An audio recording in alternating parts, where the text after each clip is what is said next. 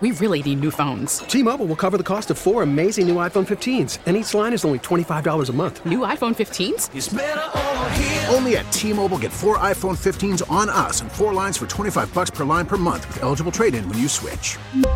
Minimum of 4 lines for $25 per line per month with autopay discount using debit or bank account. $5 more per line without autopay, plus taxes and fees. Phone fee at 24 monthly bill credits for well-qualified customers. Contact us before canceling account to continue bill credits or credit stop and balance on required finance agreement due. $35 per line connection charge applies. See T-Mobile.com. Call from mom. Answer it. Call silenced.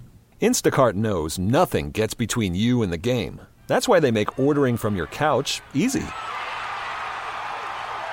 Stock up today and get all your groceries for the week delivered in as fast as 30 minutes without missing a minute of the game. You have 47 new voicemails. Download the app to get free delivery on your first 3 orders while supplies last. Minimum $10 per order. Additional terms apply. 327 here, Monday on the Scoot Show, during a discussion about that horrible pileup on I-55. I think last I saw 7 fatalities, dozens injured. It's just so sad. I am frustrated by that story. I don't know how that could have been prevented. I'm not really an expert in, like state police sort of shut it down. Like, I don't know. I'm not ready to assign that kind of blame yet. But things like this happen more often than we realize, more often than we talk about. Like if a plane crashed and 7 people died and dozens were injured, it would be wall-to-wall coverage for a week. It would be nationwide news. If a train crashed and all those people died that way. But because it was cars, we don't really tend to think about that as something that could have been avoided or should have been avoided. It's just sort of the way the cookie crumbles, I guess. I don't know. I didn't mean to go off on that tangent. Just something to examine later, perhaps. But during that conversation, on the Oakland Art Jewelers Talking text line, which you probably know is 504-260-1870. Give me a call, shoot me a text. I got a text from a man whose name is Pon Dixson on Monday, and he said, "Hey, Ian, I just want to make sure that I get a chance for you guys to know that I need to make a quick correction here. The fire in Bayou Sauvage," and I'm kind of doing air quotes there, "is in fact not in Bayou Sauvage. It's our neighbors. It's not actually part of it's not within the formal boundaries of the Bayou Sauvage Urban National Wildlife Refuge Complex." I texted that person back and I said, "I'd like to learn more." And here is Pon Dixon. He's the project leader and administrator of the Bayou Sauvage Urban National Wildlife Refuge Complex. Mr. Dixon, welcome to the show. Thank you for making the time today. Good afternoon, Ian. It's a pleasure conversing with you. I listen to you all on a regular basis. Great show. I'm pleased to hear it. Thank you so much. Okay, so did I get that right, the way I set that up? When you texted me on Monday, you said the fires aren't actually within the boundaries of the wildlife refuge. It's next door, but we still kind of call it Bayou Sauvage. Am I getting that correct? Well, yeah, people have been calling it Bayou Sauvage, but it's actually next door to Bayou Sauvage Urban National Wildlife Refuge, and it's across the canal from the refuge, and the fire's been burning for about a week, a little bit over a week. And also, it's not a marsh fire. It's basically a traditional forest fire. It's burning in what we call forested wetlands.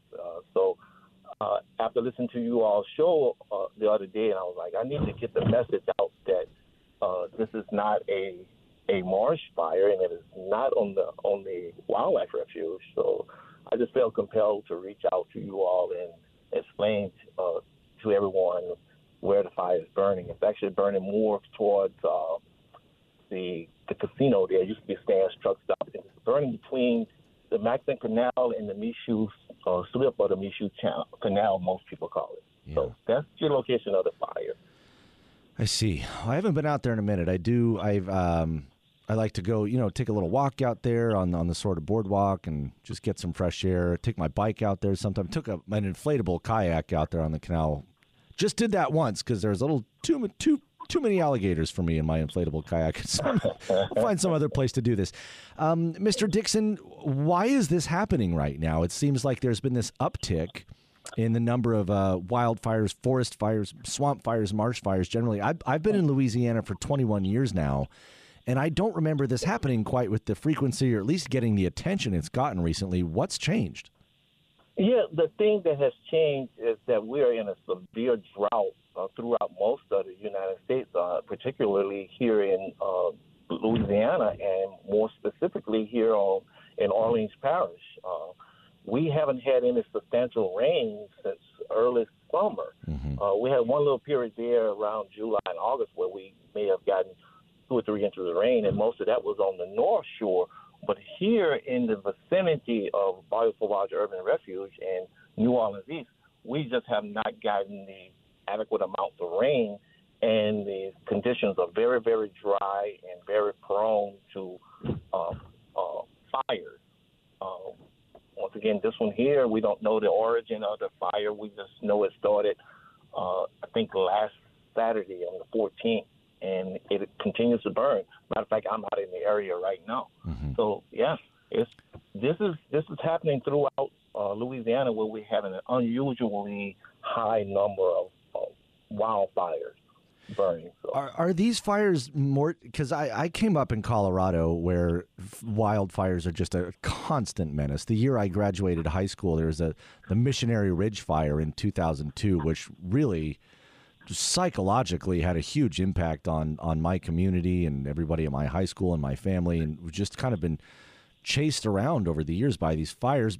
But I mention that because those fires, I think people understand pretty well how those are combated, how people go and they take the planes with the slurry and they dump the fire retardant over the area, and they dig little trenches that the fire can't get over, and they send guys and gals out there to do some trimming of the forest and stuff.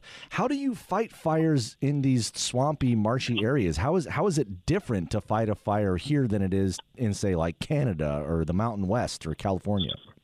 Well, earlier this year, when we did have a fire on Bayou Sauvage Refuge, we fought it similar to the way people out in the West fight fires. Okay. We brought a helicopter here, and we did bucket drops on the fire. Yeah. We have specialized equipment we call marsh buggies, or marsh masters, rather. We bring those marsh masters out there, and we put containment lines around those fires. What's likely different in the fire that's currently burning is that we feel that fire probably has worked its way down into that organic layer that we refer to as peat. This is no longer an above-surface fire. It's burning kind of slightly below the surface and all that organic material. And that generates a lot of smoke, and it creates a lot of problems, similar to the problem that we saw Monday morning. And those peat fires are very, very difficult to suppress because they're burning in areas where we really don't know what the actual fire is.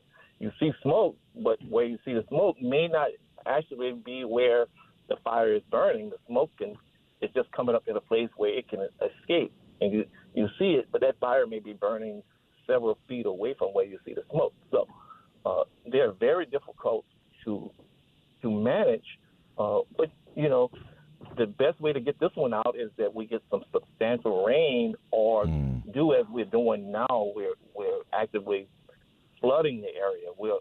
We are actively releasing water from the refuge into the canals adjacent to the property, right, with hopes of raising the water level to help extinguish that fire. So we are taking efforts, and we're part of the community, and we want to help do our part in the community. So I have been advising people, myself and another young lady named Sammy Gray. We have been actively advising local officials on ways to approach suppressing this fire. So we're going to continue to do that. But once again, we just want the people to know that it's not on our property, but we are here willing to help in whatever way we can. Great. Yeah, I want to talk a little bit more about your community work before we end here, but I'll ask you this first.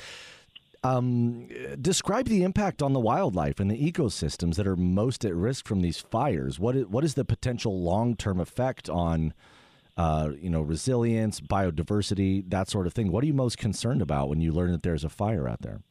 Well, our major concern, believe it or not, is not with the long-term sustainability of the wildlife, because most wildlife in this area have adapted to fires prior to urban sprawl and the development of this area.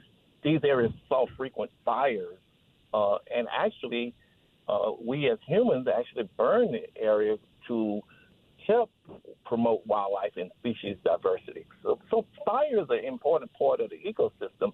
It's just that public safety component associated with fires is uncontrolled or unmanaged fires. So the wildlife will be fine. Actually, it'll be much better from a wildlife standpoint as a result of these fires. It's just, once again, that human element that comes into play. How do we protect the lives of humans and not have these pileups that we had on I-55? Yeah. So, yeah. Excellent. Well, I'm pleased with that.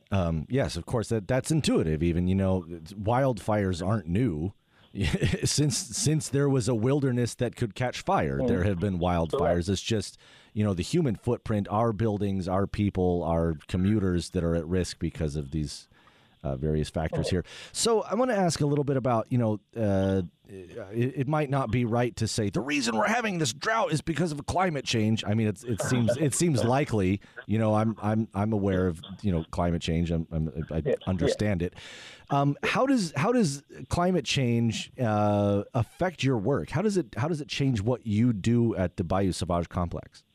Well, we have to adapt. For example, with climate change, you have a rise in sea levels. You have the water table rising. So we try to go out there and do restoration projects on the wildlife refuge in order to maintain enough, in some cases, emergent marsh. We go out there, we recycle Christmas trees. We do adaptive things in order to sustain the ecosystem. So climate change is real.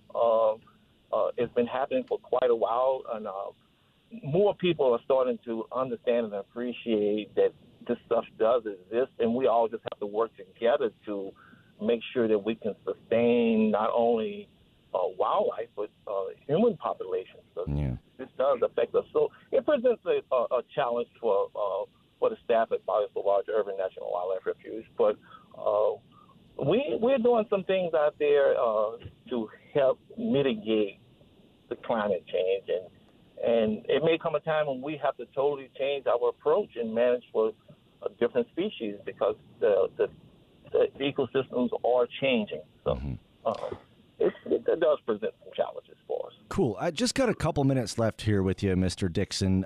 If you could quickly just kind of give us the elevator pitch. Like, what even is the Bayou Sauvage Urban National Wildlife Refuge Complex? What does that mean? That's a lot of words. How does Bayou Sauvage different? How is it different from other wildlife refuges? The biggest difference is that Bayou Sauvage, and that's the reason why it has the urban refuge, urban in the name. Bayou Sauvage is located totally within the city limits of New Orleans. Oh, yeah. Most refuges are out in rural areas, of course, along the countryside. But this refuge, once again, is totally within the city limits of New Orleans. And we always say, one of the young ladies that work with me, Shelly Sayers, always says, it's the other wild side of New Orleans. And we get a lot of people that come here. We had a flamingo that showed up on the refuge about 3 weeks ago. We had hundreds and hundreds of people that came out just to see that flamingo. So, wow. So we like to pitch the wildlife refuge as a place that you can have economic growth and still not pour down concrete and all that kind of stuff. So this is a great place to visit, a great place to see bird watching, hell yeah, fishing, canoeing, just basic outdoor activities that you can do on Bayou Sauvage Refuge. Yeah. Okay, last one, Mr. Dixon. So in addition to, cruising around in the marshes, conserving stuff, you also do a lot of outreach and education for youth in the region. What does that work like, and why do you think that's important? Oh, it is important because we want to get the message out about the importance of preserving the ecosystem and want people to have a clear understanding of how we fit into the ecosystem. And you can have both wildlife and people living in the same area in harmony. So that's the message I want to get out. So often people misunderstand things like snakes and alligators. They are very afraid of those animals. And 35 years of doing this, I've been bitten a couple of times by alligators and snakes, but only because I mishandled those animals. But for the most part, they do not attack you. They're very passive creatures, and if you leave them alone and respect them, they will respect you. So that's what we want the people to learn. That's why we are out in the communities, the schools, and doing whatever we can to put that message out that we can live in harmony. Yeah, so love it. It's a great job. Love it. Anything else you want our audience to know today, Mr. Dixon? Hey, come out and support Bayou Sauvage Urban National Wildlife Refuge. It's truly a gem located entirely within the city limits of New Orleans. And just come out and just enjoy. That's the takeaway message we want the people to have. You know, I think I'm going to do that. I think I'm going to get my bicycle out over there this weekend. I was looking for something to do on Saturday. I think I just found it. Pon Dixson is the project leader and administrator of the Bayou Sauvage Urban National Wildlife Refuge Complex. Thank you for your work and your way, Pon. Nice speaking with you today. You're absolutely welcome. Come out and visit anytime. I surely will. We'll take you out on a personal airboat ride. Great. I would rather that than my little inflatable kayak that I got on Amazon. I much prefer to be in an airboat. Well, look, you have my name and you have my number. Come on out, and we'll pass a good time on the Bayou. I appreciate that so much. Thank you, Pon. Take good care out there, man. Thanks again. Okay, we'll step away, and we'll come back with more of your calls and comments on the Oakland Art Jewelers Talking Text line. It's 504-260-1870. I got some reaction to the conversation that I just had with Mr. Dixon, and then some kind of cringy texts in response to the conversation I had with Warren Luckett about Black Restaurant Week. I'll address those when I come back. Let's take care of some business. I'm Ian Hoch for Scoot. Be right back. We really need new phones. T-Mobile will cover the cost of 4 amazing new iPhone 15s, and each line is only $25 a month. New iPhone 15s? It's better over here. Only at T-Mobile, get 4 iPhone 15s on us and 4 lines for $25 per line per month with eligible trade-in when you switch. Minimum of 4 lines for $25 per line per month with autopay discount using debit or bank account. $5 more per line without autopay, plus taxes and fees. Phone fee at 24 monthly bill credits for well-qualified customers. Contact us before canceling account to continue bill credits or credit stop and balance on required finance agreement due. $35 per line connection charge applies. See T-Mobile.com. O'Reilly. Protect your vehicle's engine with a full synthetic oil change and save with Mobile One at O'Reilly Auto Parts. Purchase 5 quarts of Mobile One full synthetic motor oil and receive a $10 O'Reilly gift card after rebate. See store for details. With your Mobile One purchase, you'll also receive 2 times points during O Rewards Bonus Points Month at O'Reilly Auto Parts. O'Reilly Auto Parts. We get it. Attention spans just aren't what they used to be. Heads in social media and eyes on Netflix. But what do people do with their ears? Well, for one, they're listening to audio. Americans spend 4.4 hours with audio every day. Oh, and you want the proof? Well, you just sat through this ad that's now approaching 30 seconds. What could you say to a potential customer in 30 seconds? Let Odyssey put together a media plan tailor-made for your unique marketing needs. Advertise with Odyssey. Visit ads.odyssey.com.